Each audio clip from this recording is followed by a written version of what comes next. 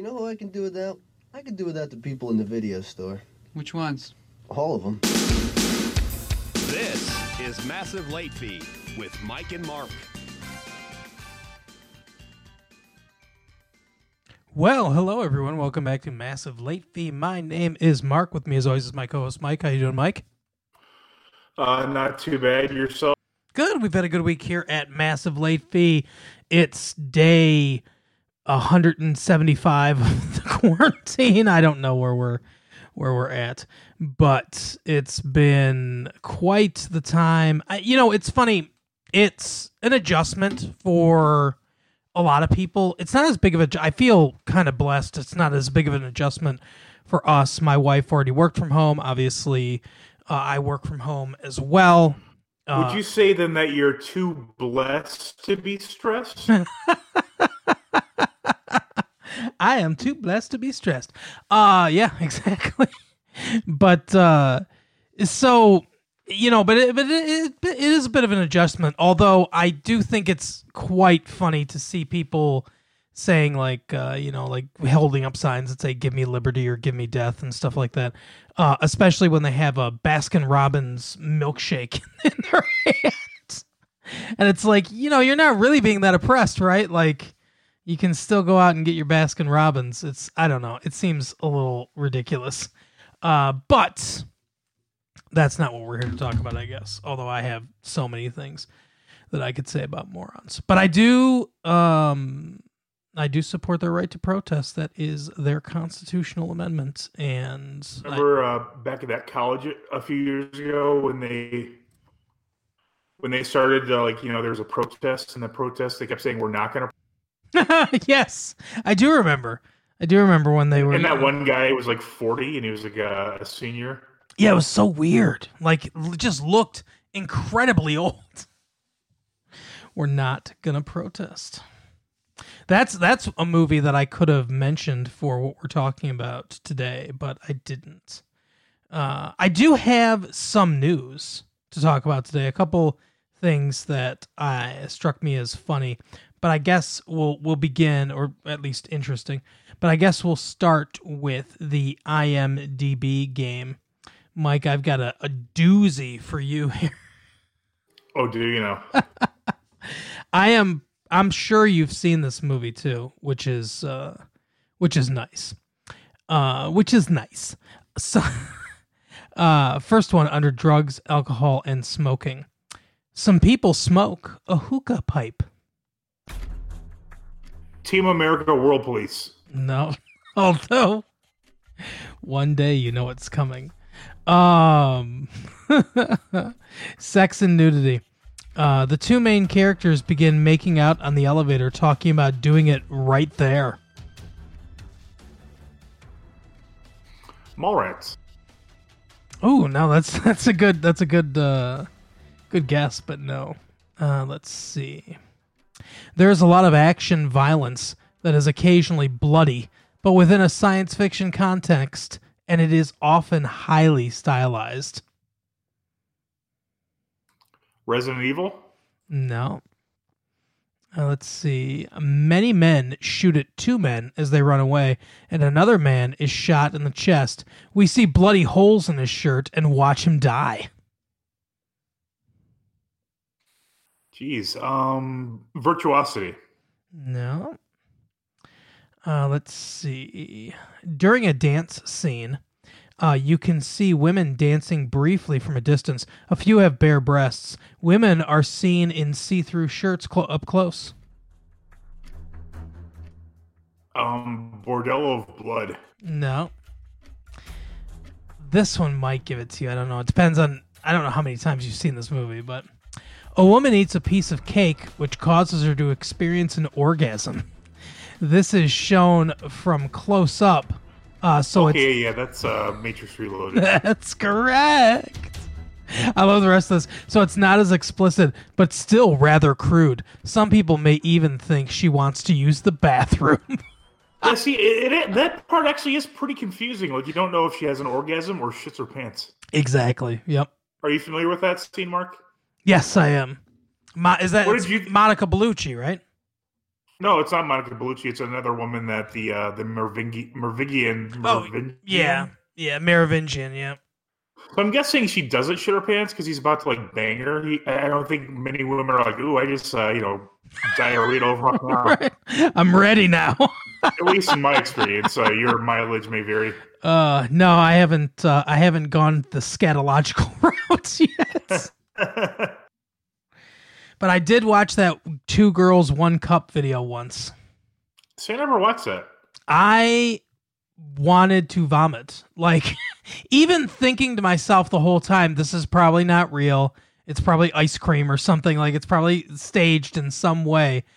That's as close as I've ever come to, like, retching, like, wanting to vomit without being sick or anything. It was horrifying. I probably watched maybe the first, I don't know how long it was, but I probably watched the first maybe minute or minute and a half.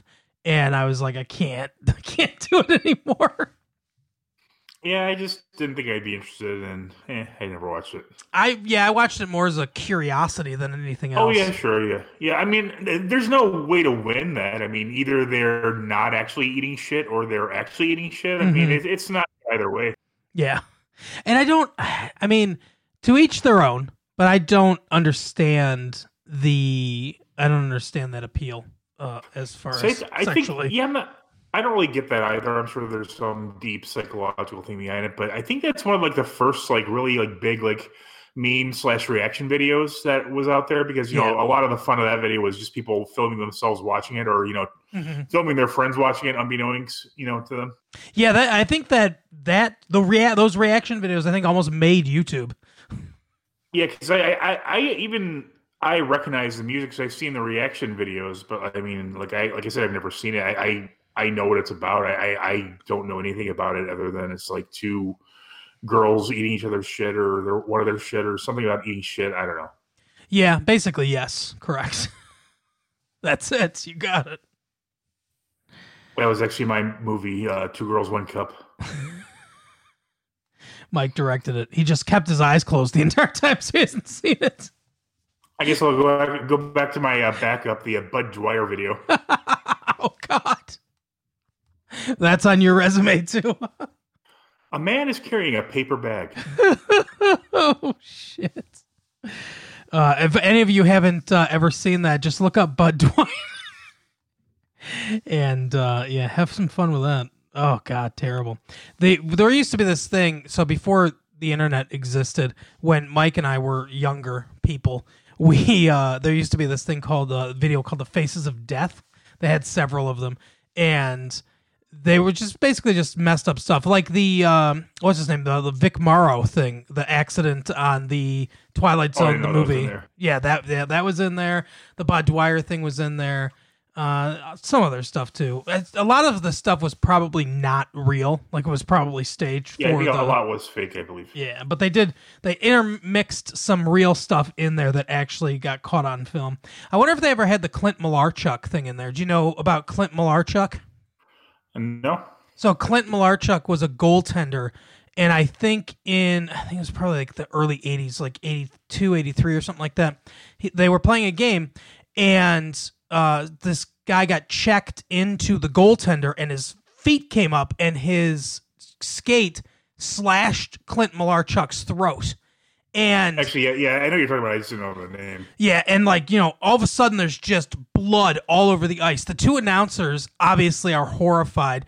They really think they're seeing a human being die right in front of their eyes. And they're like, get the camera off. He's like, we're not going to show this. And luckily for him, I believe it was an away game, so I think it was the other team's doctor, had military training. He was a military doctor.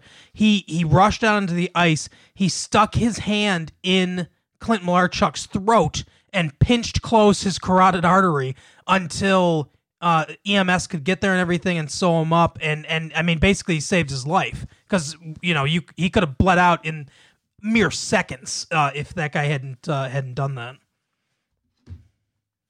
So I think that was probably on there too. Intense shit. Yeah, it could be. I think there's something about beating a monkey to death and eating its brains or something too. Oh yeah. I've never. Have you ever even wanted to do that? They eat those monkey brains. Like they bring the monkeys out when they're alive. No. It's so close to a person. Yeah. It's very disturbing. Not that I would want to not that I would take a cow and bash it in the head and eat its brains or anything like that, but it seems even more disturbing because it's so close to a person. Yeah, it's not good. Oh, all right. Well, my first guess is going to be One Flew Over the Cuckoo's Nest. No. Okay. A woman visibly kicks a cat. It can be seen flying in the air before running away. A woman visibly kicks a cat.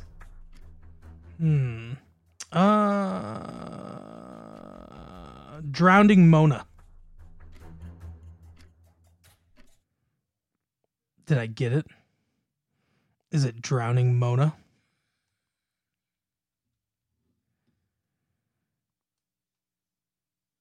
Oh no! Are you there? Boo-doo-doo-doo-doo. Boo-doo-doo-doo-doo. Let's see. Oh, I could share my screen with you. Where does it show our connection is? Oh, there it is. No. No.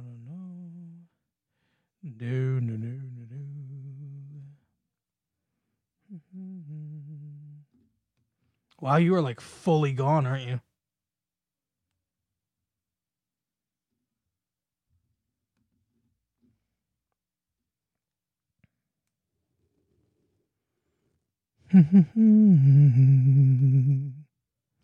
What's the status of your Wi-Fi? Okay.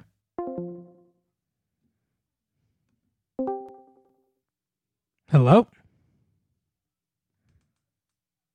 Hello?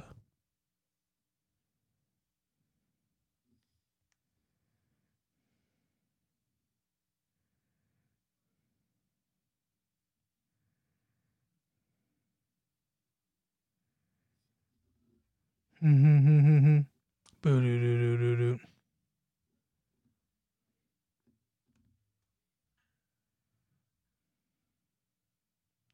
Oh, maybe I should disconnect that actually. Let's see. This might be better this way. Wow, this is a lot that's gonna have to get cut out. Let's disconnect that. Let's pause for an hour then. That's fine.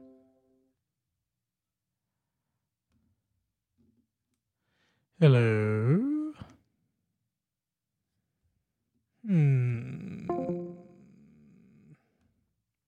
Can't hear you either.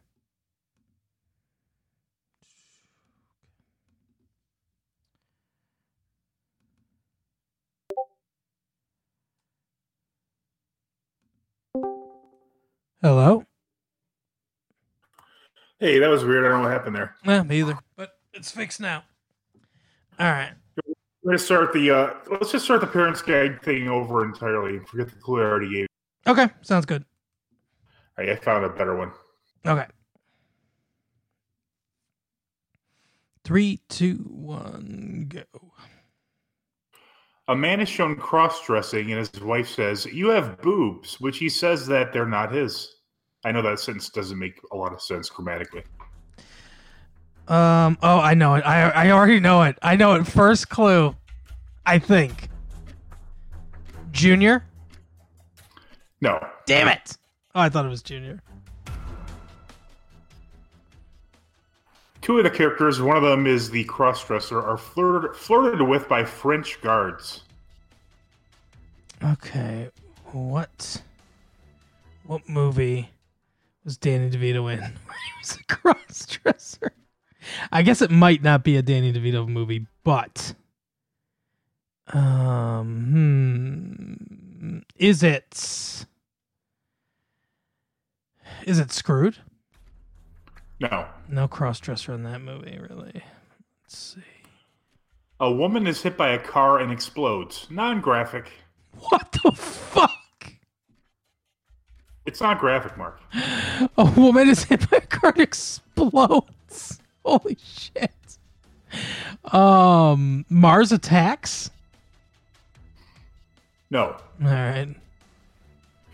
A man has his head blown off by a torrent of air. Funny and non-graphic. Wow. This is a total farce, huh?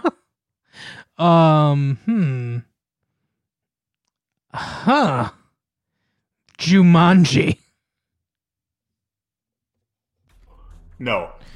Crossdresser. One of the characters is beaten with a hockey stick and pushed around by hockey players. This sounds so familiar too. I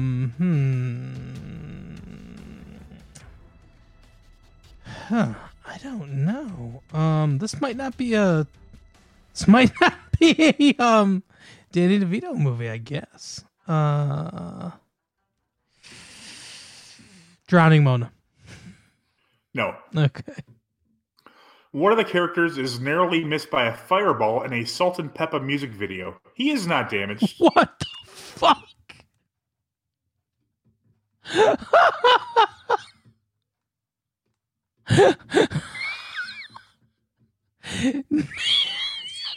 Just the phrase narrowly missed by a fireball. Narrowly. Oh my god.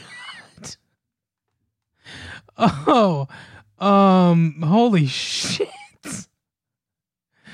Last Action Hero. No. All right. I'm going to read all the profanity right now, and 1 out of 1 found this mild. Probably the person who wrote it. Okay. Words like damn, hell, bitch, and dick are used in the movie. The word oh my god, though that's not a word, is used in the movie. That's all. Right. That's it. Okay.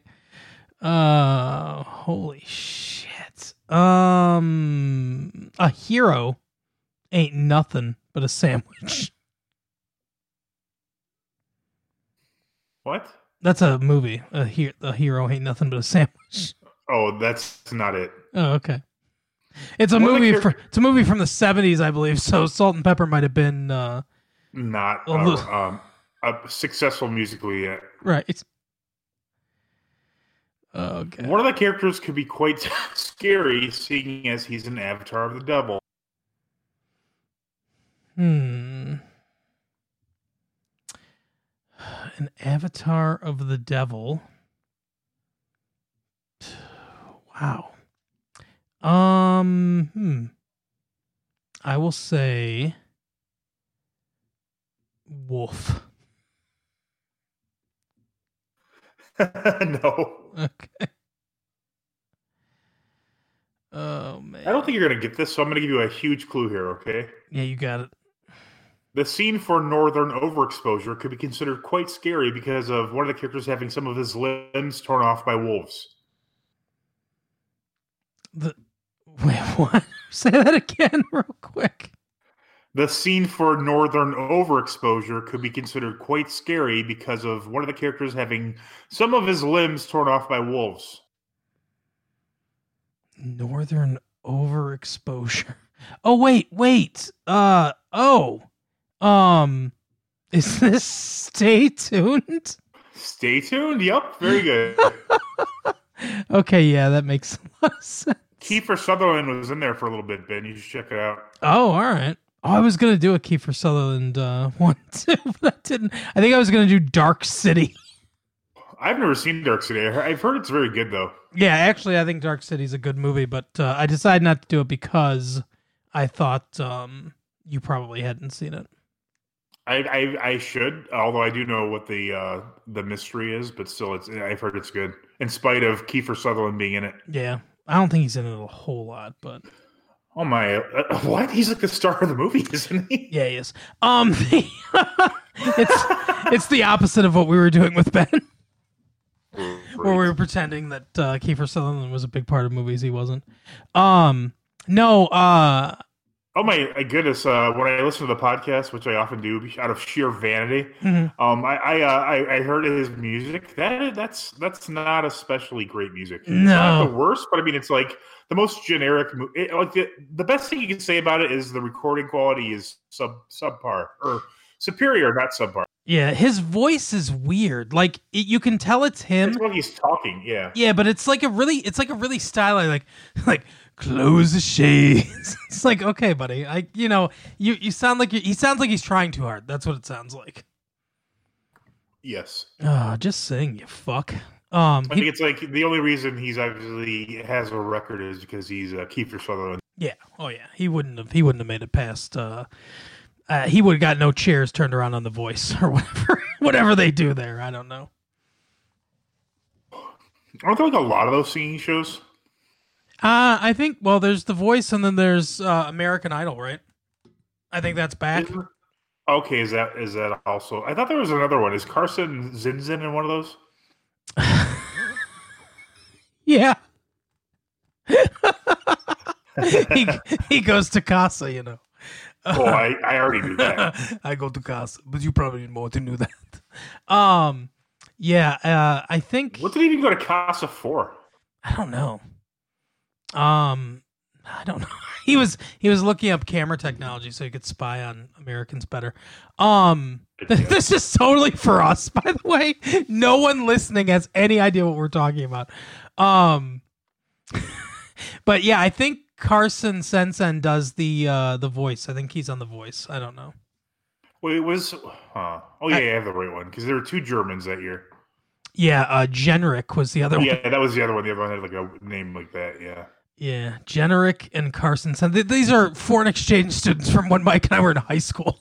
Did they come from the same foreign school? Because they didn't look like they were friends or anything. No, Carson was from like the Bavaria region, I think. Like he was from more. That makes a lot of sense. Yeah, he was from more. He seemed like a fucking hick. He did. He was more of like Eastern Europe, or I mean Eastern Russia, and not Russia. And the other one looked like he'd be in like the gay porn parody of Die Hard. Yes, as the bad guy. Exactly. Okay, Mr. Cowboy. Yippee-ki-yay. Exactly. So go down. I can't go down 42 stories. I can't go down about 12 inches though. Oh my god. The porn parody Ho name. ho ho! Now I have anal beads. The porn. I'll go investigate. No, me. Let's both go. The porn parody would just be Die Hard, right? Well, if it's translated from German, yes. So actually, that dovetails nicely with one of the items that I want to talk about. One of the news items. Oh Lord.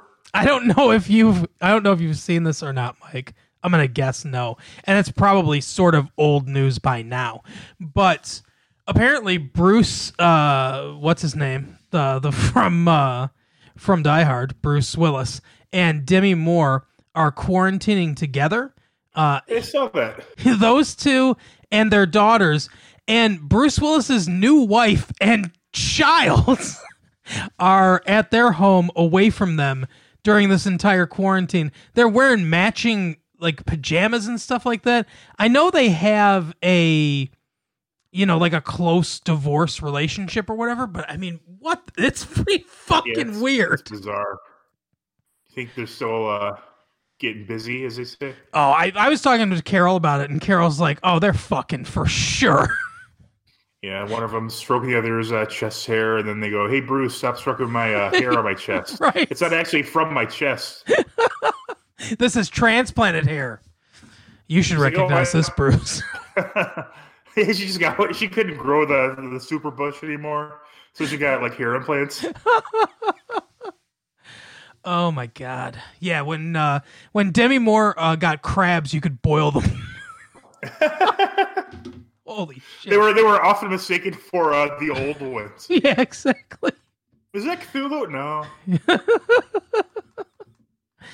Oh man, but yeah, it's weird to me. It's just I don't know. I like to each their own, but that's bizarre, especially when you have another wife a new wife and a child, and you're like, his child's like an infant or whatever. And just like, yeah, I'm just gonna leave them by themselves. Fend for yourself. I need to be with my ex-wife and my, adult children. I don't get it. And why couldn't she be there too? I don't know. I'm sorry, I'm looking up Demi Moore's bush again. Every time I see it, I'm like, oh my god, there's no way I'll ever forget what this crazy thing looks like. But it's just it surprised me every time. It looks like it takes up a third of her body. It's so bizarre. It's ridiculous. I don't know how you could grow that. That's how ridiculous it is. Yeah, look, I'm not necessarily a fan of like shaving everything or anything like that, but that's way too weird. Oh God. Anybody that went down under got a hairball. Got a hair beach ball. The other thing was apparently Lori Loughlin, her defense is that this dude lied to them because he said what they were doing wasn't bribery. They were just donating to the school. Yeah, I think he said the prosecution threatened or pressured him into like doing this or something like that. Yeah, and that's the judge is kind of aghast at this. It looks like good old Aunt Becky's going to get off scot-free on this thing. Yeah. But, that's what happens. The last bit of news I have, and then I have something that I found on 4chan. Actually, I found it on... It looks like a very large rat is, laying, right between her legs. I'm looking at it right now. It's ridiculous. If you saw, a wet rat, that's... Imagine a normal naked person, and then imagine you're in your museum and you see a picture of a naked woman, and then it's like prehistoric naked woman. That's what like the woolly mammoth versus the elephant. That's what her bush is like to a modern woman. But the last bit of news that I have before we get into, like I said, I found something on Twitter that was from 4chan that I just thought was funny. Kevin Smith tweeted out some big news for him. And this wasn't a shock to anybody. And fans. But he says thanks. Both that he has left. Yeah, thanks in part to the quarantine. I finally finished a funny first draft. Now that's very subjective. A funny first draft of Twilight of the Mallrats. I guess Twilight of... I don't know what... It's not a play on words. I don't understand what that's a reference to, but 25 years after the original, Brody Bruce will be back for an unnecessary sequel set against the Mallpocalypse. One part of this is 100% correct. This is an unnecessary sequel. Yes. Absolutely. And Mallrats, like I said, Mallrats is... probably, it's not the best Kevin Smith movie, but it's probably my personal favorite Kevin Smith movie. Yeah, I can see that. It's a very fun movie. I think Red State's probably the best Kevin Smith movie, but I think my favorite's Dogma. But Dogma is arguably the best as well. It's a very good movie. Yeah, Dogma's excellent. I agree with you. Red State is also just directing alone. I think he grew a lot when he directed Red State. Yeah, it's a really amazing. It's almost like I've never seen either the Jordan Peele movies, but I've heard they're both very good. Yeah, it's like the same thing. It's like it's a comedy guy, and suddenly he does a different genre, and it's like yeah, for sure. And I thought it was... And much like Jordan Peele, it's much better than what he's known for, because what I've seen of Key and Peele is not good. Even though it's number 5 in the fucking top 100 sketch comedies of all time. Yeah, ridiculous to me. But yeah, so I guess that'll come out at some point, whether or not... See, it used to be that he was beholden to movie executives. So it used to be that... He, a movie executive would be like, no, we can't make this, or you got to make changes here or whatever. But now he just funds his own movies. So, no. Yeah, and I think he doesn't need Kickstarter and that kind of shit too. Yeah. So this movie will get made and either at least be VOD, video on demand, if not coming to a theater. So and we'll Right. probably fucking see it. I don't think so. I think I'm just done. I mean, I don't want to see it. I want Mallrats to stay the way it is in my head, and you know, as it exists as a movie. I don't want it to be ruined in any way. This is my Ghostbusters, guys. When all you guys were up in arms about Ghostbusters. By the way, that's another movie that got delayed by the quarantine. That I don't think that other Ghostbusters remakes ever come out.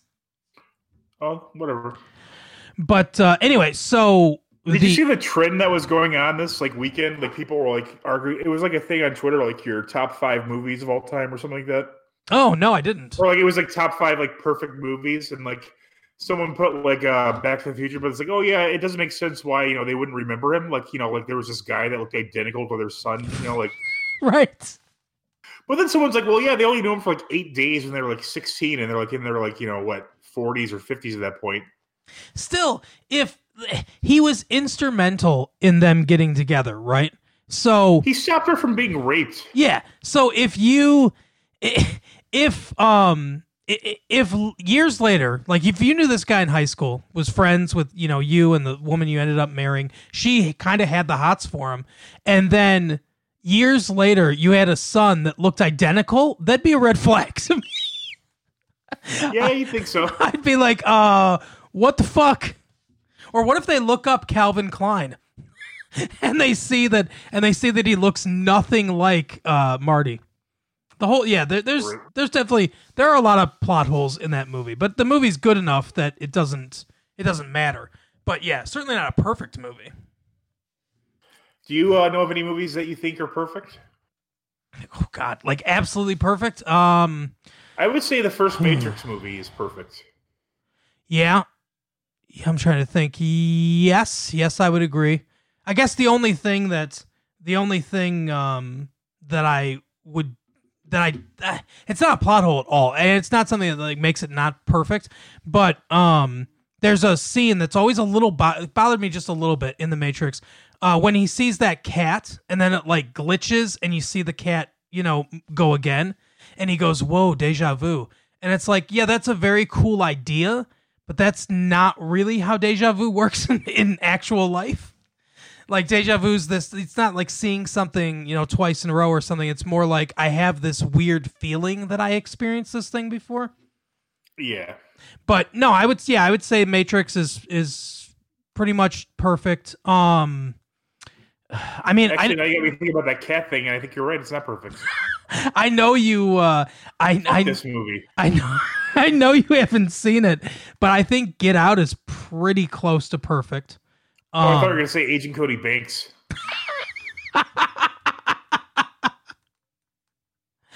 The height of Angie Harmon's career, Agent Cody Banks. Oh, I thought that was Bordello of Blood, which I think you mentioned earlier. Yeah, that's true. Yeah, she is in that. That's right. She's the blood. Yeah, basically, yes, she is. So the thing I saw on Twitter that's from 4chan, it was in reference to Trump asking if we could put bleach inside people to get rid of or disinfectant or whatever to get rid of the coronavirus. So that's fun. But someone posted. What was the answer? The doctor said no. So that's the answer to the question. Okay, well, that's good. Someone posted this on Twitter in response to people talking about this, saying he basically said, "Oh, he's just the 4chan OG," and someone on 4chan put this in. This is from Anonymous, obviously. We make really cool crystals and post results, and there's a picture of these pretty pink crystals. It says, "Okay, so this is easy. You should all have the chemicals needed around the house. You need around 5 over 9,000 pennies." I don't know what that means. I can break this all down to you when you're done. I'll translate it. Okay. Or copper coin from your country. So some kind of copper. And a straw. Please put these aside. Get a clean jar. Scoop 2 tablespoons of salt into it. 1 tablespoon of baking soda.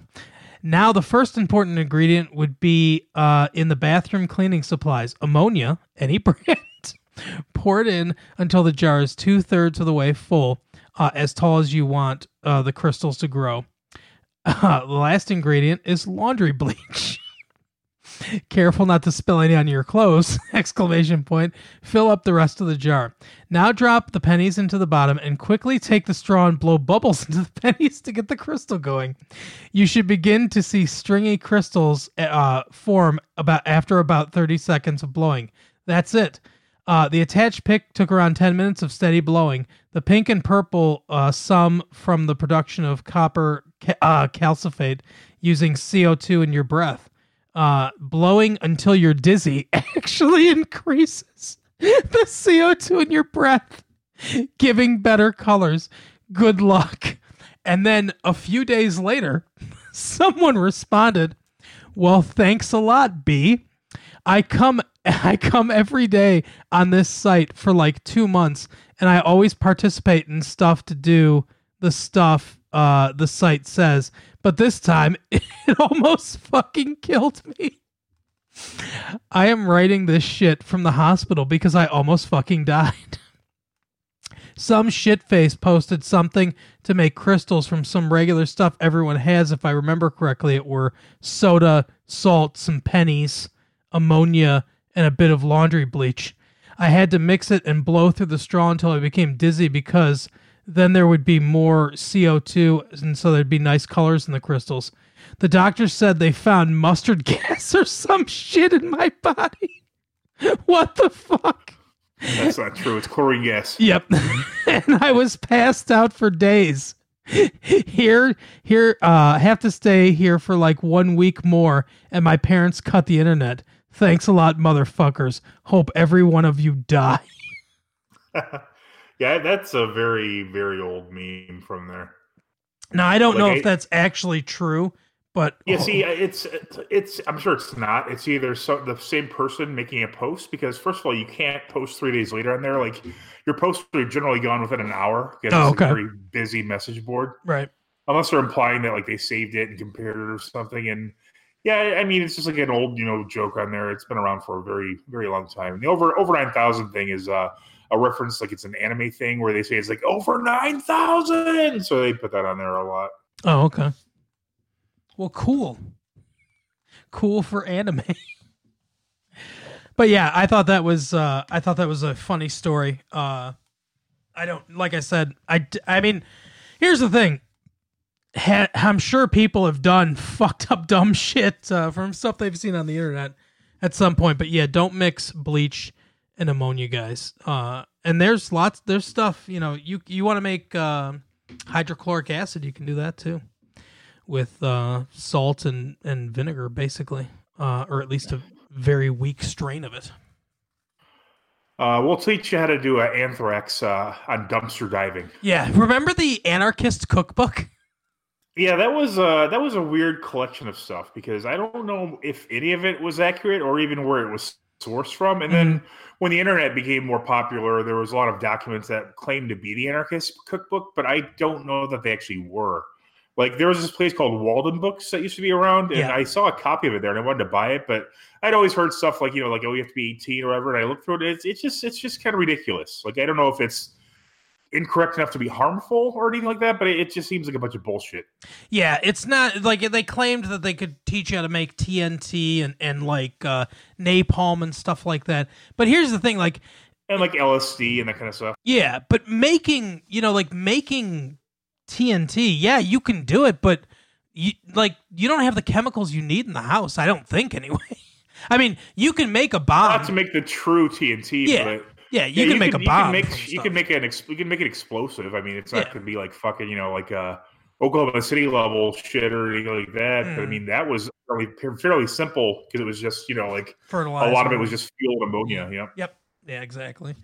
But yeah, I figured I'd read that to you because I knew right away you'd you would understand what the person was having them make. Yeah, I was on 4chan quite a bit, like, I don't know, 10 or 15 years ago. I just lost interest. It was just like a bunch of like some of it was just pure brilliance, like hilarious, like like either just like insane like stories that were obviously fake and that kind of stuff, or just like funny. Like people were just like some of the funniest people on there, but it just became ridiculous and like it just way too like annoying. It was more, I think it's just at a certain age it was more annoying than funny, so I just right, yeah. Well, our main topic today, since everybody is kind of they're holed up anyway. Unless you live in the South or in fucking Sweden, you're probably in the house a lot more than you want to be. Right. And because of that, Mike and I figured, and it's a generic enough question that we've been asked time and time again on the email, what our favorite movies are and stuff like that. So I figured we'd talk about... Do you have any new emails? Yeah, there's some in there. My computer's not hooked up to my email yet, though, so I'll get it later. But what are you, fucking 90 years old? Your computer's not hooked up to your email? Well, because what does that even mean? Because I just no, I mean I could go in and sign into the account, but it's not signed into any accounts right now. God forbid. No, I'm just fucking with you. I don't care that much. But I'll do it next week. But anyway, we've had enough. It's a bunch of fucking idiots writing us anyway, so I'm not in a rush. We've had enough questions about what our favorite movies are that I figured we'd kind of talk about our favorite movies, or at least movies that we like that you might not have seen since you're indoors and you've got movies to stream. We figured we'd give you a list. I'm going to save what I think is the best one. Not necessarily the best movie, but the one that people should watch. I'm going to save that for last. But Mike, I guess I figure we can go one at a time. Like I'll go and then you go. Yeah, good. I hope you go first because I couldn't think of shit for this topic, but I'll probably figure it out while you're doing your whatever you're talking about over there. So the first one I want to do is actually, it's a movie from 2017, and it was nominated for Best Picture, I believe, and I think Willem Dafoe won for Best Supporting Actor in this movie. Spider-Man 2. It's The Florida Project. Basically, I've never even heard of that movie before. Yeah, it's streaming on Netflix, and basically, what the movie's about is this woman she lives in one of these like slum apartment buildings, basically at the doorstep of Disney World. And there's for any of you who have been to Disney World or been around those parts of Florida, you'll recognize that there are places like this where you can rent by the week and stuff like that. It's kind of like by the hour. Yeah, ask Bob Kraft. Exactly. But she's raising her daughter there in this trying to make ends meet. At one point, she gets into a lot of scams. Like at one point, she tries to sell fake Disney tickets. She steals some of those wristbands, like that where you can get into the park and you can get into the line faster from this guy to try to sell. She at one point she does turn to prostitution, and it's never the movie's focused on the child and the friendships and the friends that she makes with these other poor kids, at the thing. So everything we see is from her perspective and from her eyes. So it's never like said, oh, the mom's turning tricks now. It's just she's got to be out of the apartment for a while. There's suddenly a lot of new uncles. Yeah, exactly. She's got to be out of the apartment for a while, and occasionally you'll see in the background like a guy come out of the apartment. So it's very good filmmaking. It's all like very subtle and everything. And Willem Dafoe is, like I said, he won the Academy Award for it. So he's excellent in the movie. He plays the manager of this like motel / apartment, and he tries to be like a force for good in their lives, I guess. Willem Dafoe is always good. I mean, he looks like a fucking creep, but he's a great actor. Yeah, he is absolutely fantastic. He's excellent in autofocus. Yes, he is. But basically this movie's kind of like it's juxtaposing this kind of poverty and struggle and stuff like that with, literally feet away is, quote, the happiest place on earth. This giant, behemoth of pay a bunch of money to, come in here and all this stuff and all the tourism that goes along with that and everything. And it's like, it's kind of showing like the two different worlds. Obviously, it has some political things to say and everything, but everything is super understated. Nothing's in your face. Like, you really have to like read into it. You really have to look into the movie to kind of get anything like that out of it. For the most part, you can look at it completely as just like this little girl's story from her eyes and from her perspective. And she's really good in it too. So's the mom. The mom is a bit of stunt casting because she's not an actual trained actress. The director basically just found her, like as a poor mom. He was like, come do this movie. So it's like I said, a bit of stunt casting, but she's excellent in the film as well. And it's a really solid film. So The Florida Project, if you, if it sounds interesting to you, like I said, it's on Netflix. Go ahead and check it out. It's a very, very good film. At the end, they do film inside Disney World, and I don't think they had permission because all of a sudden it cuts from the kind of camera and video quality they're using where it's like clearly an iPhone and they're just like running around. So I think they had no permission to film in there at all. But it's a very good, like bittersweet kind of movie. Well, it sounds kind of interesting. I don't think it's something I'd really especially like, so I'm probably not going to watch it. But I mean, Willem Dafoe is a great actor. He's really under. When people talk about great actors, they never mention Willem Dafoe. I guess he's not quite a character actor because he's often like the starring or co-star of a movie, like Platoon. Obviously, he's in. Was he in The Last Temptation of Christ? I haven't seen that, but I heard it's very good. I'm trying to think. I think he was. Yes. Yeah, I mean, he's just everything you see him in, he's good. Yeah, he is an excellent actor. And just, he's, like you said, he looks creepy, but he's very good at, like, he can play sincere really well, as well as, creepy. This actually would be a pick, but I'm not really going to get it too much right now. But autofocus, he's the perfect combination. He plays a guy named John Carpenter, not the director, but who's like Bob Crane's friend, and he gets involved in this scheme to record them having like group sex and like one-on-one sex with women, and he's just menacing and delightful at the same time, and it's just wow. When he in his character turns opposed to Bob Crane, it's like you almost feel a chill in the air. Oh yeah. He's a big part of the reason that movie works. Yeah, I mean, I didn't really watch Talk Stoop when Greg Kinnear was on there. I was more of a John Henson guy.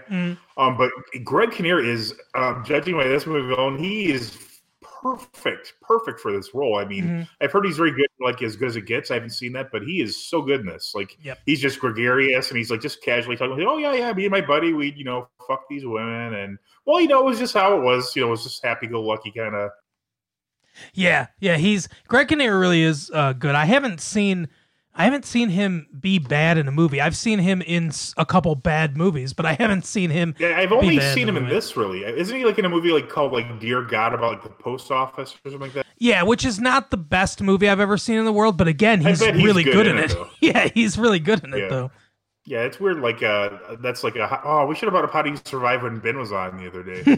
But yeah, it's just because he's not in a lot of stuff, Yeah, he really isn't. He doesn't. Maybe he does a lot of. Maybe he does voiceovers or something, or like Broadway or something like that. I don't know. Yeah, I don't know. But yeah, he's good. So you said are you gonna use autofocus as yours, or are you gonna do a different one? Maybe later. I think we could both talk about that one because I think we both agree that's a very underrated movie. Even if you know nothing about Bob Crane, who was what did he host? Was it The Family Feud? No, he was Bob. So Bob Crane was Hogan on Hogan's Heroes. Oh, that's right. I'm thinking of Ray Combs, who also died under mysterious circumstances. Yeah, but Richard Dawson was on Hogan's Heroes, and he plays.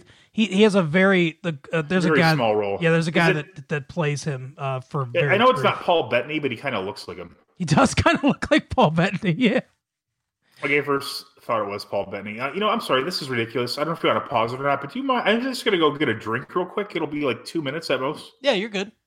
All right, yeah, if you want to, you know what to do. Yeah. We're just gonna sit here and talk for a little bit, guys. So I think it's going pretty well so far. Any movies that you guys like out there? Oh, that's a good one. How about you? No. You on the bench. Yeah, you. Oh, I like that one too. That's a good one. So what I like the cinematography of that one is very good.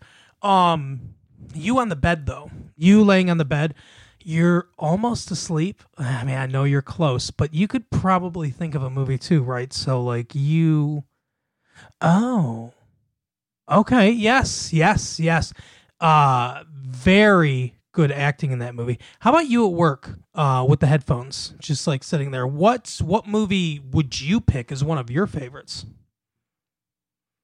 Mm-hmm. Ooh. So now I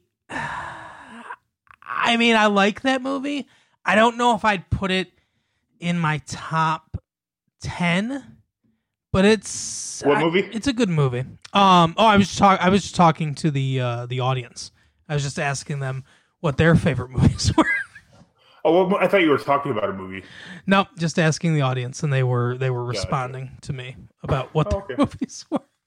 That makes sense. Yeah, I was actually thinking about this movie the other day before, because we kind of just came up with this topic today because we were just, Better Call Saul is over for the season. Mm-hmm. Hopefully they'll be back next year, but who knows with them, Right. I mean, I'm willing to wait. I just like with George R. R. Martin, I trust that, whatever they take to get it right, it's worth it. Yeah, agreed. I was thinking about this movie the other day. I don't know why, just because it just randomly came to me because, it's funny, Nicolas Cage, these days is, widely heralded as some terrible actor, like a mockery of an action star or whatever. Mm. He's obviously had some personal issues and that kind of stuff, a lot of financial stuff. But the movie that I was thinking about is an adaptation. Oh, yes. Yeah. I mean, I don't know if it's I don't know how well regarded as people who younger than us or even older than us, but this is a amazing movie. I mean, everything about this movie is perfect. It's really weird because it's also a movie about Mickey movies. It's written by Charlie Kaufman, who wrote Being John Malkovich. Mm-hmm. Did he write that movie with Jim Carrey and what's her name? The lady Eternal Sunshine of the Spotless Mind. I think he wrote that, but I could be wrong. I think he wrote it but didn't direct it. No, Michael Gondry directed it. Yeah, but I think he wrote it. Yeah, I think so. This is there's a really brilliant period of film in the early 2000s to mid 2000s. Not that there's not now, but it was almost like a herald back to the 70s where some auteurs were just allowed to make whatever they wanted to. And a prime example of that was mm-hmm. First, he was really well known for making a lot of videos. He's associated with the Beastie Boys, a lot of really classic, interesting. He's an interesting filmmaker, which, as I've discussed before, I think that's the most important thing you want to do with a movie. Just make it interesting. I mean, everything is so similar and cookie cutter, like we watched last week. It's it's not a bad sitcom, but I mean, it's not distinct. There's nothing that makes it special or, to me, interesting. Right. So it's a crazy script for Being John Malkovich, which is it's layers upon layers, and the movie the adaptation is just expanded upon by that. Not only is the script more insane, but just the direction itself is really spectacular. There's a lot of really interesting choices, I think, because the basically the premise of the movie is, I assume it's real life. I don't know. I haven't really studied it that much, but screenwriter Charlie Kaufman is given the task of adapting a book called The Orchid Thief. Mm-hmm. However, The Orchid Thief is kind of a dry subject. It's got some interesting characters. But it's about basically a guy in Florida who steals these valuable flowers, and I think he resells them. Yep. And then the person who wrote the book, she, was the detached journalist. She wrote all about his life. From every account that I've read, I've never read the book, but it's an amazing piece of journalism. But however, Charlie Kaufman trying to adapt this book into a movie, he just couldn't figure it out. He couldn't crack the script. He didn't really know what to make interesting about this. So basically, the entire movie becomes about his process of trying to adapt this movie and writer's block. It's almost like, in a lot of ways, RKO 281, where there's a lot of dissection about the process of making movies and that sort of thing. But this is all strictly from the writer's point of view. He invents another character, his brother Donald Kaufman, also played by Nicolas Cage. Yep. And Donald Kaufman has the worst ideas ever for movies. He keeps working on the script for something called The Three, where it's a victim and a serial killer and someone pursuing the serial killer, but it's all the same Yeah, but they're all the same person. It's like that movie Identity. Yeah, yeah. Which is, I wonder if that's based on that. But yeah, that was weird. Like I just guessed through it. And I'm like, oh wait, this is all in that one guy's mind. Which whatever. Spoiler. That's a good movie too. Yeah. On the first viewing. Yeah, exactly. But yeah, so he basically like takes this process, and it's also a lot about like his like personal life and how he's like comparing like the flowers in the book to like humans mating and what people find attractive to each other, and then all of a sudden like he just kind of like makes this weird conspiracy that the author is actually in love with the orchid thief, and like there's a shootout and all this crazy like Hollywood stuff like that. His brother, who sold the script to the Three, by the way. Right, yeah. In the very last scene, they're like walking away to like a Weezer's cover, which is funny because Weezer is a band that Spike Jonze directed videos for. He directed Buddy Holly and the Sweater Song, I believe, yep. Undone. Yep. So it's kind of funny that it's another reference to his earlier career in a way. They were doing a cover of Happy Together by the Turtles as like we fade to black. It's a fun movie. It rewards yourself upon rewatching. If you haven't seen it, it's really a little bit of everything. It's action, it's comedy, it's drama. It's a brilliant movie. Yeah, this is one of my favorites too. I love adaptation, and I mean, yeah. So the book was, like you said, pretty much unfilmable because it's very straight journalism, and journalistic writing is it's hard to adapt. For any kind of movie or anything like that, because it's very different from creative writing.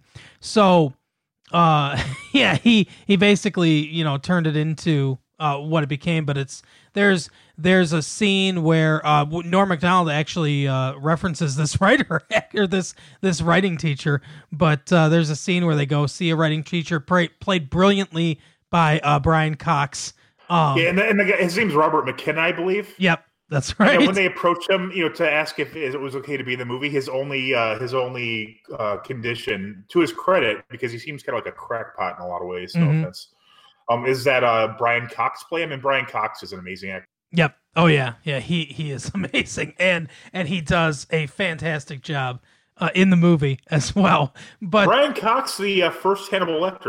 Yes, that's correct. That's right. A lot of people probably don't know that. You probably didn't hear about it. But yeah, so Spike Jonze wrote Being John Malkovich, Human Nature, which I've seen. It's a kind of a weird movie, but it's decent. Oh, have you saw Human Nature? Yeah, I did. Well, why did you see that one? That's a weird choice. It's a Charlie Kaufman movie. Oh, is that why? Well, Hilary Duff's in it too. I was going to say, who's in Human Nature? And he wrote adaptation. He wrote Confessions of a Dangerous Mind, which is also a very good movie. Yes. See, I wonder how much of it is a directing then, because I know George Clooney directed that movie, and I really like the direction of that movie too. But I mean, I don't know, like there's a lot of really weird, like surreal scenes. That is a really good movie. Mm-hmm. And then he did write Eternal Sunshine of the Spotless Mind. He also, and this doesn't surprise, well, it surprised me because I didn't know it, but it does surprise me now that it doesn't surprise me now that I see it. He wrote 2 episodes of the show Get a Life, the Chris Elliott show Get a Life. Yeah. I thought you were going to say the other thing I knew he was on, which was the Dana Carvey show. He wrote. Yes, yeah, that's true. He wrote for the Dana Carvey show as well, and he wrote for The Trouble with Larry, which I'm not sure what that is. I'm sure Larry Miller's in. Let's see. The Trouble with Larry is an American sitcom that aired from August 25th, 1993 to September 8th, 1993 on CBS. It starred Bronson Pinchot. Oh, no. Was it Larry Appleton? As Larry Burton, a man. Oh, you can't do that. You can't call him Larry. Get out of here. Oh, my gosh. I've done and the pilot, I think, of this for Dumpster Dive, the video dumpster diving I used to do, or I might have just written about it. But he's a man returning home to Syracuse after being presumed dead for many years.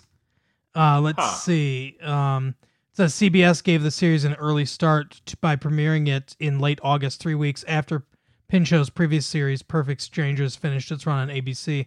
However, after poor reviews and 3 weeks of bad ratings, the series was canceled before the official TV season. Why would you name his character Larry? That's ridiculous. Yeah, I agree. He always said, "Don't be ridiculous." That's the opposite of what the man himself wants. Exactly. They're not following his. They're They're not following his advice. But that's how he became successful in the first place. Right, not being ridiculous. So Bronson Pinchot plays Larry Burton. His sister-in-law. Isn't that the guy who got Anna Nicole Smith pregnant, Larry Burton? Maybe. Could be. Courtney Cox plays his sister-in-law, Gabrielle Easton, who he falls in love with. Spoilers. And then Alex McKenna, Perry King, and Shanna Reed fill out the cast there. Larry Burton's actually a former football player. Oh yeah, that's right. So 6 episodes of that exist. Larry Burkhead. 6 episodes of that exist. 3 of them unaired. I don't even know if you can find them. It's probably not worth finding. No, not at all. Like I said, I watched the pilot, and it was one of the worst fucking things I've ever seen in my life. But Bronson Pinchot, you can't, you can go wrong. He's in it. Yep. So my second movie, speaking of things that can't go wrong, is 8th Grade. I'm not sure if you're familiar with this movie. Oh, that's funny. Mike. I actually saw. I watched a little bit of The Green Room with Paul Provenza, and Bo Burton was in it. Yeah.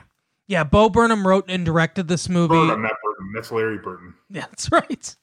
Bo Burnham wrote and directed this movie. I guess he's a stand-up comedian, a performance artist. I'd say he's more of a performer, but he definitely has like a comedic focus. Yeah. So he's almost like Eddie Izzard, where Eddie Izzard's a comedian, but I mean, you would listen to him speak even if he didn't have any jokes. He's just a fascinating orator. Yeah, agreed. In general, Eddie Izzard is a very like fascinating person, and doesn't he look like he could be like Ricky Gervais's like evil brother? Well, he would say to like Ricky Gervais, like, "You're not getting any of the will." Well, they both have the same neck size, so yeah, I guess he could. Am I not wrong? My wife pointed out that Eddie Izzard has a very short neck, but he was like next to Jimmy Carr, who has like a very long. Yeah. No, you're right. I liked that tweet. I retweeted that tweet. Everyone, check out Mike's tweet about what's his name? It doesn't make any sense at all. He really does have a long neck, though. I'm a big Jimmy Carr fan. I like everything I see him in, like all his stand-up and stuff. Mm-hmm. Yeah, I like Jimmy Carr. I like the fact that he's one of those people that doesn't care about what he says, but doesn't have to be like, and now I'm going to say something that you don't want to hear, Like, he kind of does do that a little bit, but he just basically says, "Oh, it's getting worse," and he just doesn't, like you said, he just charges. Right. But anyway, so yeah, 8th Grade. I can't remember the name of the woman or girl. I think she's under 18. I'm gonna look up her name real quick. The star of it, because she makes the movie. And Bo Burnham, like I said, Bo Burnham wrote and directed this movie. Basically, the movie is about a girl in 8th grade who has social anxieties. So it's not just a clever. No, yeah, it's not just a clever title. It's an on-the-nose title. But she has like bad social anxiety, not crippling, like where she can't go anywhere, but she gets very nervous in public situations. She gets invited to a party at one point. She does these YouTube videos to try to kind of come out of her shell a little bit. And at the end of each video, she says her catchphrase is "Stay Gucci," and she's like, "Stay Gucci," and it's so like it seems very true to life because it's so cringy. It's like every time she says it, I'm like, "Oh no, don't!" Like, I can't. I don't think I can watch that. That stuff just makes me so uncomfortable. But it's really good though, and it's a very Elsie Fisher. That's her name. When this came out, which I believe was a couple years ago. Yeah. We were doing the podcast. It was last year or the year before, I guess. Yeah, it was 2018. And when this came out, I said it was maybe the only time I've ever taken a hard stance on the Oscars. I said Elsie Fisher deserves to win the Academy Award for Best Actress, and she wasn't even nominated, which to me is a complete travesty. I still contend this is the best performance of the year, and she absolutely carries this movie. The movie doesn't exist. Bo Burnham wrote a great script, and it's full of like very good insight into what it's like to be a middle schooler or someone just about to go into high school, what it's like to be an early teenager with these kind of social anxiety disorders, which, Bo Burnham has been pretty upfront about that he suffers from. And, she like at one point she has a panic attack, at the party. And I assume that he bases a lot of this stuff on, things that happened to him when he was younger as well. But is it true that the script took like way longer to write than they thought because he had to push his hair out of his eyes like half the fucking time?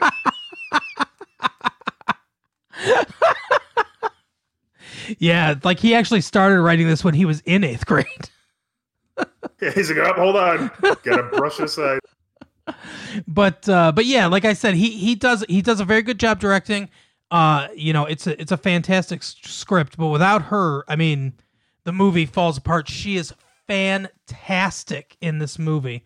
And she completely encapsulates the cringiness, the feeling. Apparently she is 17 now. In 2020. So she was mark your calendar, Mark. I don't find her attractive. She was I would hope not. So she was 15 when this filmed. So at 15 years old, I mean, it's an amazing performance for any age, but at 15 years old, it's almost incomparable. And I haven't even more amazing if it was a 6-year-old playing an 8th grader. I haven't seen her in anything else since then, but she absolutely deserves to be in more movies if she's not. Maybe she's just in movies I'm not watching, but she absolutely deserves to be in more movies because she is a fantastic actress. And so it's weird to watch it as a dad because I watched it with my daughter who was in 8th grade at the time that this came out, and she also has some anxiety. Holy shit! Is she in 10th grade now? She will be after the insane. Summer. I know. Oh my god! It is. It is insane. But yeah, so she, we watched it together, and it's so like weird to watch it as a dad because man, Mark, you're almost free. Huh? I was almost free. Yeah, she's almost 18. You have a 6-year-old. Just start the clock over. But just kidding. Your kids are very worth starting the clock over for. But yeah, I know. But anyway, so like watching it as a dad is really weird because there's this one scene where this guy, she's getting a ride home from this place. She's trying to like kind of hang out with popular kids and stuff like that. She doesn't really know her place. She doesn't have a lot of friends. And this guy's driving her home from this party, and he starts asking her these questions, like sexual type questions, and it's getting really uncomfortable. And I'm just sitting there shaking my head. And I'm like, you better fucking not. I'm really. But you're going to throw the remote through the TV. Yeah, I'm really getting like emotionally invested in this. I'm like, even though it's a movie, I'm like, no, you fucking asshole, don't fucking do this. But spoiler alert, I guess. Nothing ends up happening. She's okay. There's no sexual assault or anything like that. But it's a very uncomfortable, it's incredibly uncomfortable, intense scene.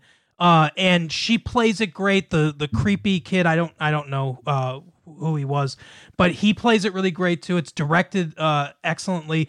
If you have kids around this age, I think it's a good thing to watch. It'll definitely kind of resonate with you if you're a kid for whatever reason listening to our show.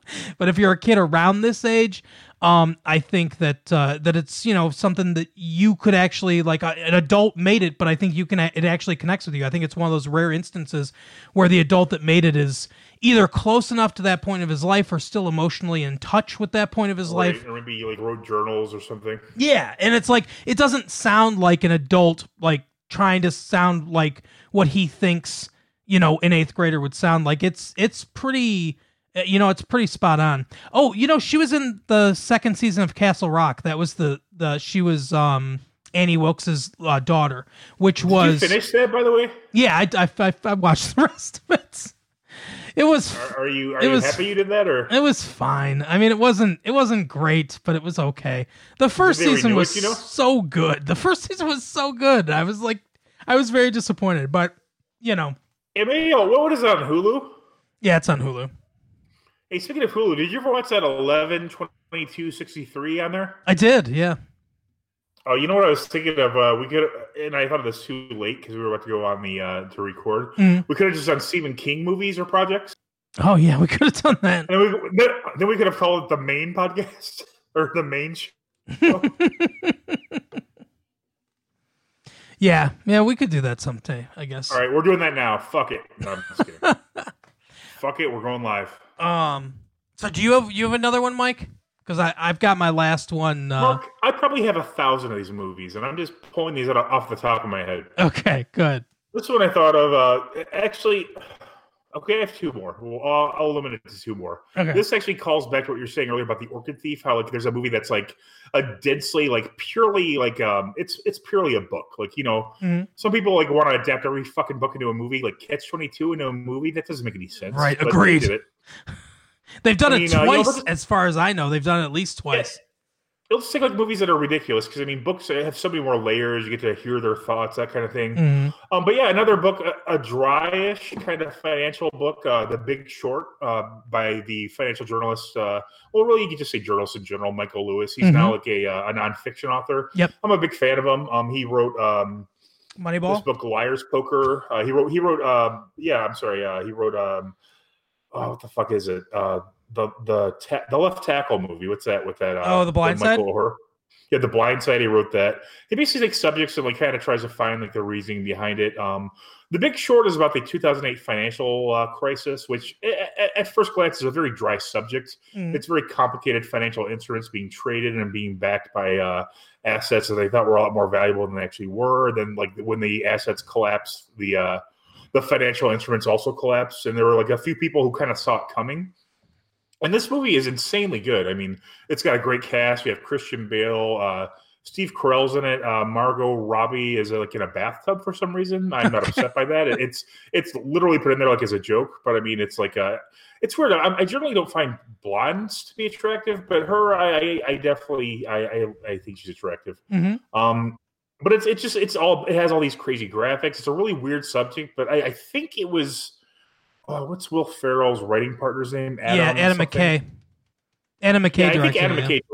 Yep, he did. Yeah, so there's all. It really does a great job of synthesizing the information and making it interesting. The book was very interesting. Michael Lewis is a great writer. I love all the stuff I've read by him. Mm-hmm. But he does a great job of translating this very complicated subject into something that's not only entertaining and digestible, but it's important. This is really a way that just the country was just fucked by all these bankers who didn't do their due diligence, but just had no there was no repercussions essentially. Right. And at the end of the movie, they break down even further all these bailouts and stuff. But yeah, it's a really great job of translating a very complicated subject, and Adam McKay is not known as a dramatic. Mm-hmm. Yeah, that's another one where it's he's more known as a comedian, but some of his best work apparently is dramatic work. I saw Vice, which was big movie. I really think a lot of people, it should be required watching in high school. It might be language and that kind of stuff, but let's not be babies. People hear this language, Yeah. Oh, for sure. But if your child is in 10th grade and they've never heard the word "fuck" before, they should be homeschooled because they can't deal with life. Agreed. Go send them off to Liberty University in a few years. Everything will be just fine. Yeah, you're good. Or Prager University. Yeah, I've never seen The Big Short, and I haven't read the Michael Lewis book. It was on Netflix. It might still be. You don't need to read the book. The movie is very. Yeah, I've heard many, many good things about the movie. The fact that you're giving it a glowing review makes me want to watch it even more now. But yeah, I will probably check it out. But I've heard that it's very entertaining. Like you said, I heard that it's a boring topic made made relatable and fun and really conveys a lot of good information. So I will. I'll definitely check that out. But yeah, that's a good one. The last one I want to do. I'm doing this for myself, but I'm also doing this for your wife a little bit too, because her and I share a bond over this movie, as well as that's the only bond you share. Yeah, so as well as a familial bond. But both of us have seen this movie. We saw it together, and it's completely flown under the radar. I'll bet you most of our listeners out there will have never heard of this movie. But it's got a pretty good cast, too. The movie is called Safe Men. Oh, okay. Yeah, I've heard of that. Isn't that Emilio Estevez? No, it's Sam Rockwell and Eddie, or damn it, what's his name now? The guy from Saving Silverman. You know what I'm talking about. But Mark Ruffalo is in it, and so is Paul Giamatti. Johnny Dakota, yeah, okay. That's his name. No, Paul Giamatti and Mark Ruffalo. But it's Steve Zahn. Movie.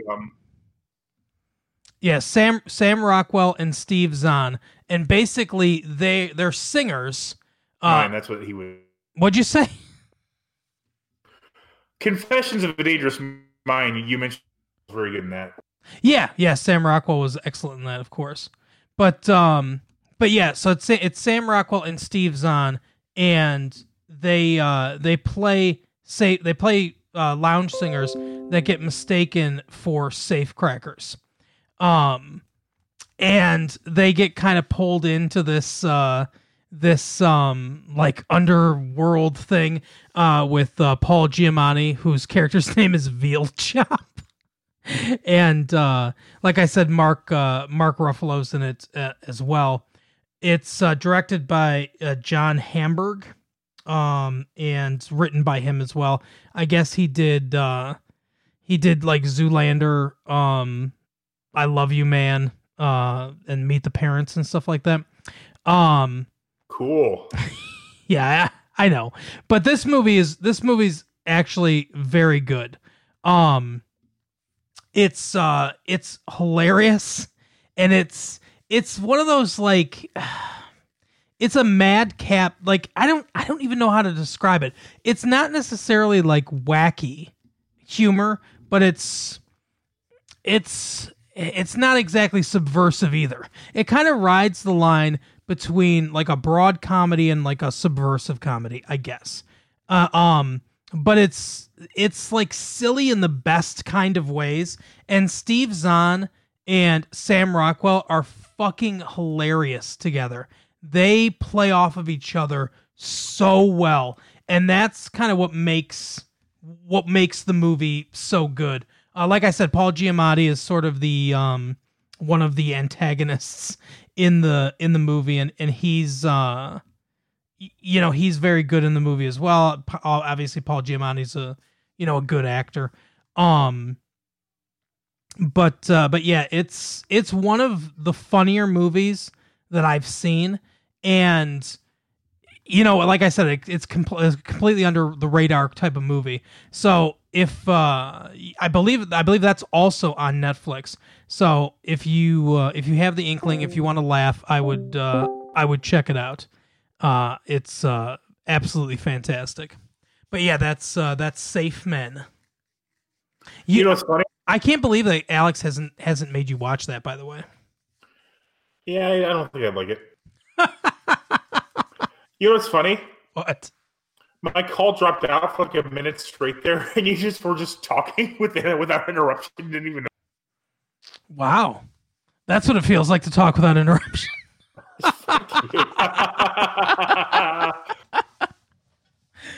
Oh, no, it was good though. But yes. Yeah, anyways. Yeah, what's your last one, Mike? The last one, again, I have many of these. It's kind of a weird choice. It's 2000s comedy. It's a Adam Sandler involved movie. It's a Grandma's Boy. Have you ever seen or heard of this movie? Yep. I've seen Grandma's Boy. Yeah, it's weird because like it's a movie. Like I heard people at work were like ravely reviewing it. Whatever. I'm like, okay, I'll watch it. And I found it to be, and I still, it's a movie I'll watch constantly. It's a very funny movie. Have you, do you agree? Do you not find it as funny? No, I think it's hilarious. Yeah, I don't get how it's almost like a sleeper. I don't know if it was successful, like, on DVD or anything, but it's just Alan Covert plays like a former accountant turned video game designer. He works at this company called Brainasium, and he's working on a game called Evil Dead Slayer. Mm-hmm. Yep. He's like by far the oldest person there. They call him Graybush. Like he always challenges people to classic video games.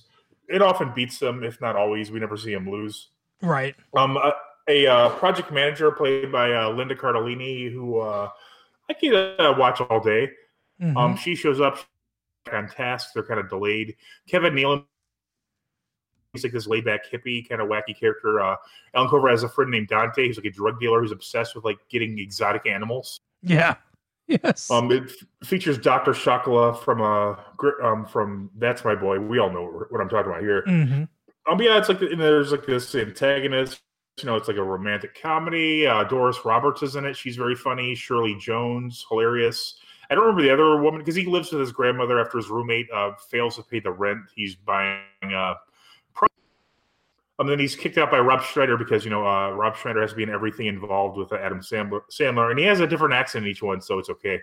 Yeah, apparently Rob Schneider has a blood oath with Adam Sandler they made when they were 7 or something like that. He's got something on it. We don't know what it is, but he's got something on it. I still say that these people just don't criticize Adam Sandler, and that's why he keeps them around. Yeah.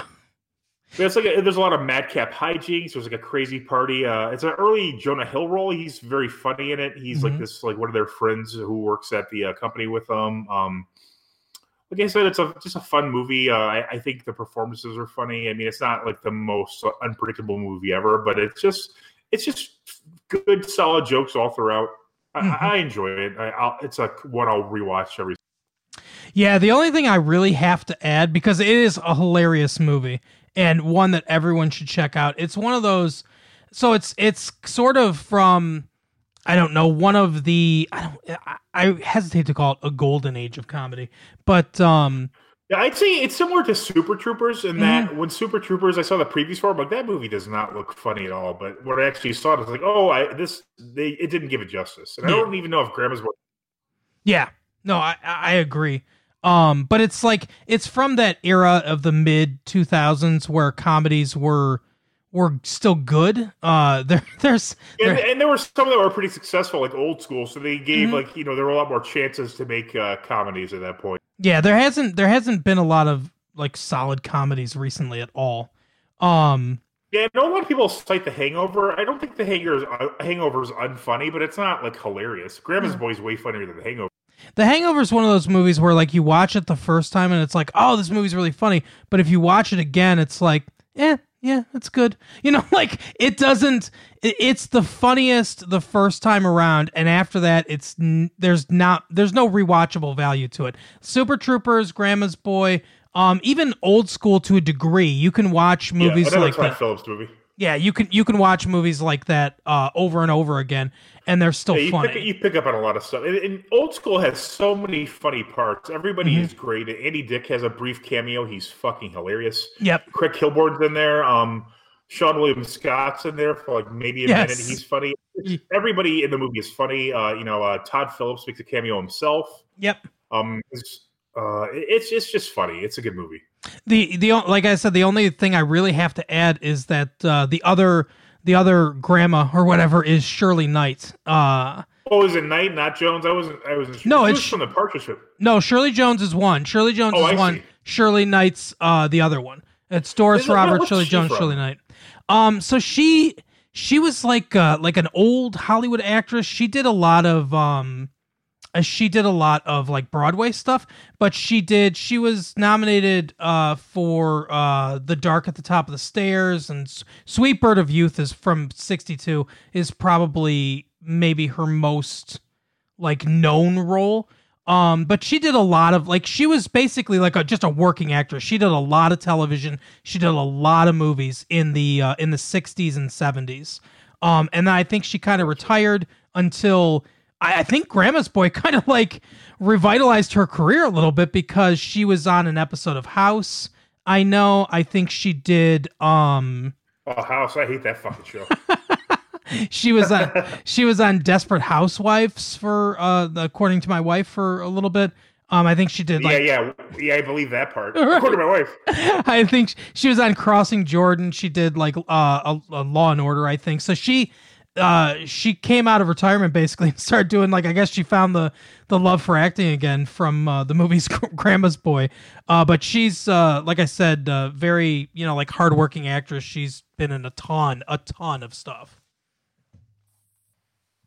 Well, that's good. I feel that a hardworking actor though isn't all that hardworking. That's true. I mean, they're long days, but you're just fucking sitting in your trailer all day. Yeah, memorizing a script. That's probably the hardest part, I guess. And on a movie set, I suppose you don't have to have everything completely memorized. Yeah, especially if you're Marlon Brando. Yeah, no kidding. Yeah, we should have done The Island of Dr. Moreau. That fucking Oh my story. God. I need to see a documentary about that. That's a movie. I want to see Charlie Kaufman write a script about the yes. No, Michael Lewis, a journalist project.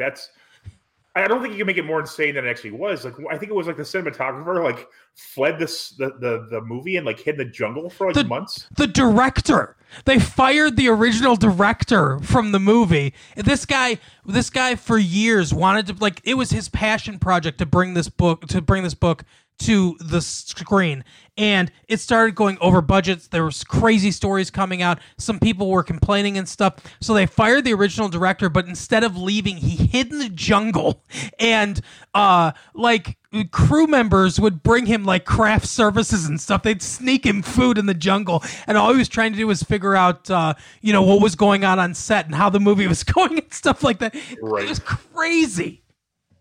Yeah, I think isn't that where Marlon Brando like literally had like his lines written on his co-stars at certain points? Yes.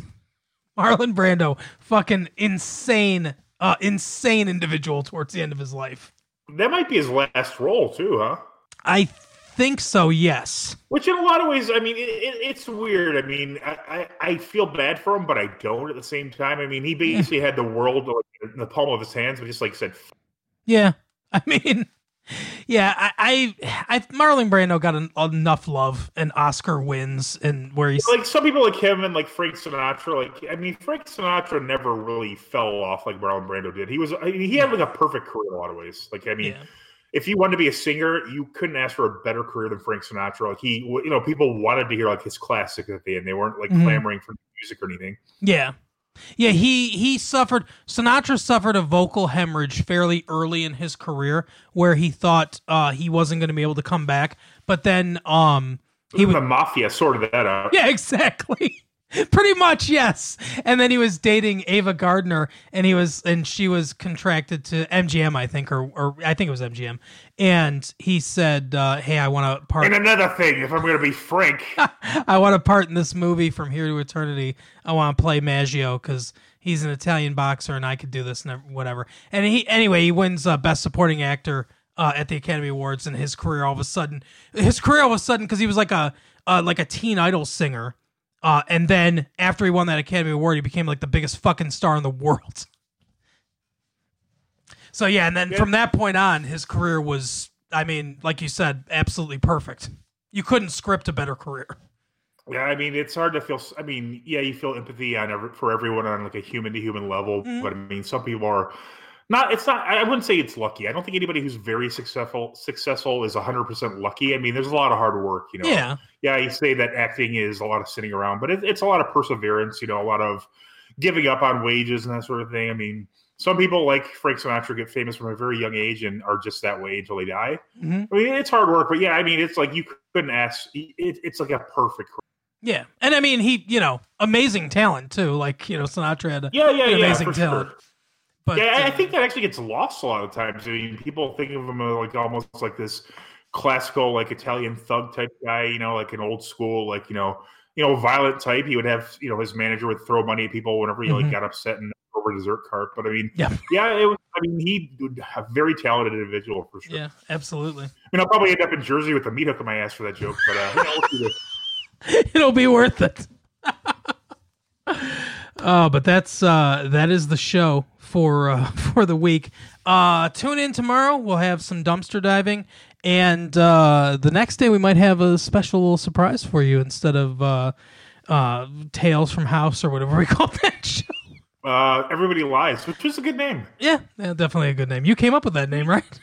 I think it was kind of obvious, but yeah, I'm pretty satisfied with what we did on House. But yeah, it was just becoming too boring. I mean, it's nice to mix it up. Yep, but we're gonna especially when there's like what 20 fucking episodes in a season of House or something crazy. Yeah, it's a lot. It's a lot of. It's like 500 episodes of that fucking show. That's another good thing about Netflix and streaming stuff is you don't need 22 episodes. I mean, you never did. Was there ever a show or 24 episodes in some case, right, Ben? Right. There's never a need for that. I mean, I never like, oh man, I need like fucking 11 hours on this fucking story here. No, the only reason they did it that way is because that filled out a season. The commercials and that filled out a season and paid bills. And shows used to be a lot easier to make, so that like a standard sitcom, it's like, okay, what's the conflict going to be this week? Let's write the jokes. You guys go act it. We're done. You're not everyone's news radio where you're being like creative and brilliant. You have all these crazy sets and shit. I mean, it's all. I mean, this is a bad example because Roseanne's a very good show for most of the time. I could probably direct an episode of Roseanne like in like season 5 or 6. For it's sure. Probably not doing a lot of shit. Like, yes. Okay. Oh, Roseanne and Dan disagree. Roseanne's right. Dan won't admit it. Oh, and one of the kids gets in trouble at school. Yep, pretty much. And like you said, the what makes a sitcom good or bad is the jokes.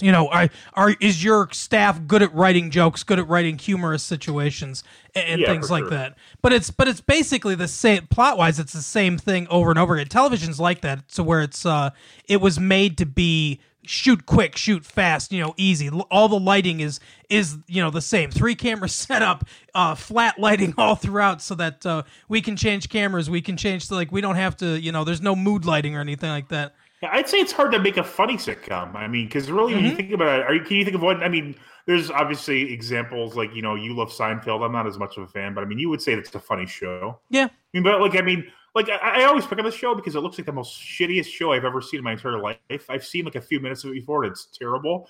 The Big Bang Theory, I mean, are those even jokes? I knew you were going to say that too. The Big Bang Theory. Wait, but I'm too smart. You don't understand this. It's a physics thing. No, so the Big Bang Theory is very... Mazumba! The Big Bang Theory is very good at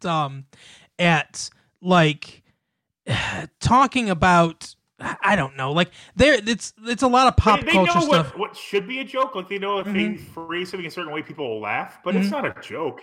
So I don't.